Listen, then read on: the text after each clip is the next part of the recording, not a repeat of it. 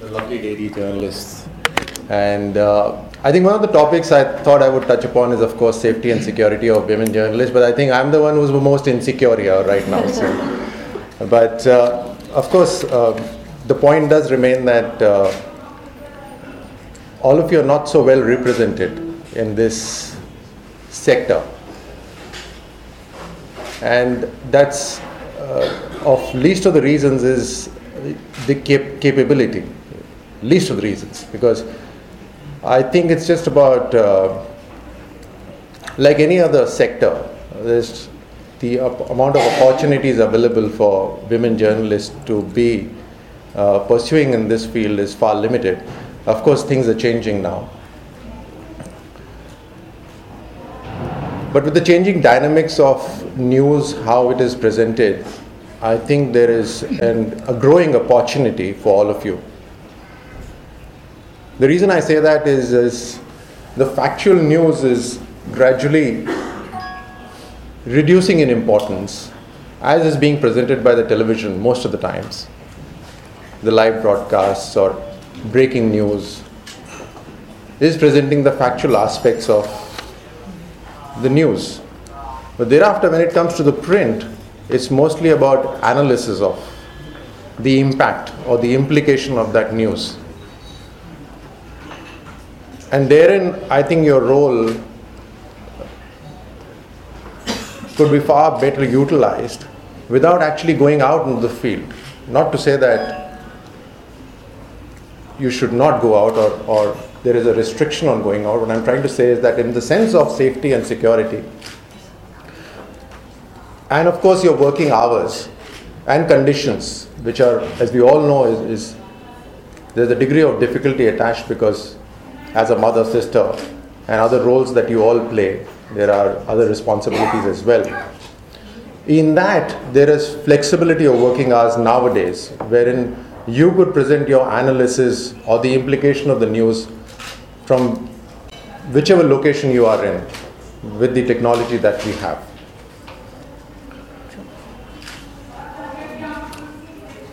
There are areas like sports, battlefields, vulnerable areas, Maoist infested areas. Such areas, again, it becomes an issue for the women journalists to be present there. And again, it has nothing to do with the gender. It has everything to do with the mindset. And there are amongst you people who are breaking ground and being pioneers in this field. So times are changing. I'm sure in the years ahead, some of you would be remembered as path breakers. Pioneers always have degree of difficulties. I've been a pioneer in some fields. I know there are advantages and there are disadvantages. And so goes for all of you. But without doubt, I always feel and I always tell my wife that women by far have more patience.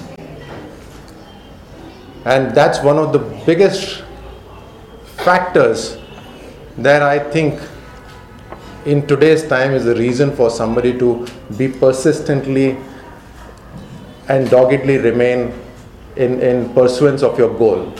Patience, determination, the willpower to be there. And hence, the time belongs to all of you in the years ahead. But thank you so much for this invitation, and I wish all of you the best. I think it's time for you to begin firing at me now, so I'd rather... Okay, before I'm open to questions if you like. Sure. In fact, before I sort of open the floor, it just slipped my mind. We have two, letters, to give to you, Colonel Rathore. There's one is, a certain concern, on this journalist in Mumbai who's been facing Shirin Dalvi, who's been facing certain problems. Of course, we have said that the law of the land should take its own course, and so there is one representation, and the other one concerns what you just spoke about. The working conditions of people, in the media, which also includes women journalists as well as male journalists. So it's a general concern expressed, and I hope I think there are certain areas of intervention where the INB Ministry can take some. We hope that it will take some kind of initiative. Definitely. With all of you, we'll move ahead on that, yeah. So these are two very harmless representations. So the floor is open, and Sushma Ramachandran can begin. Sushma, you can. We have only one. Just pass it around. Salvation. Yeah. I would have asked another question, Mr. Rathore, but the fact is that, I was thinking of another question. When you spoke, I'm afraid I have to respond to your opening comments. I think, please don't take offense, I think you're a little behind the times as far as women in the media are concerned. Women in the media are now everywhere. When we talk about sports, we have sports journalists, we have sports editors. When I joined the profession about 35 years ago, I used to be the only woman business journalist in a group of men. Now when I walk into a press conference of business news, at least 50% are women. We have crime reporters who are women. We've had chief reporters, which was unheard of in the 70s and 80s. You had chief reporters, you have chief of bureaus.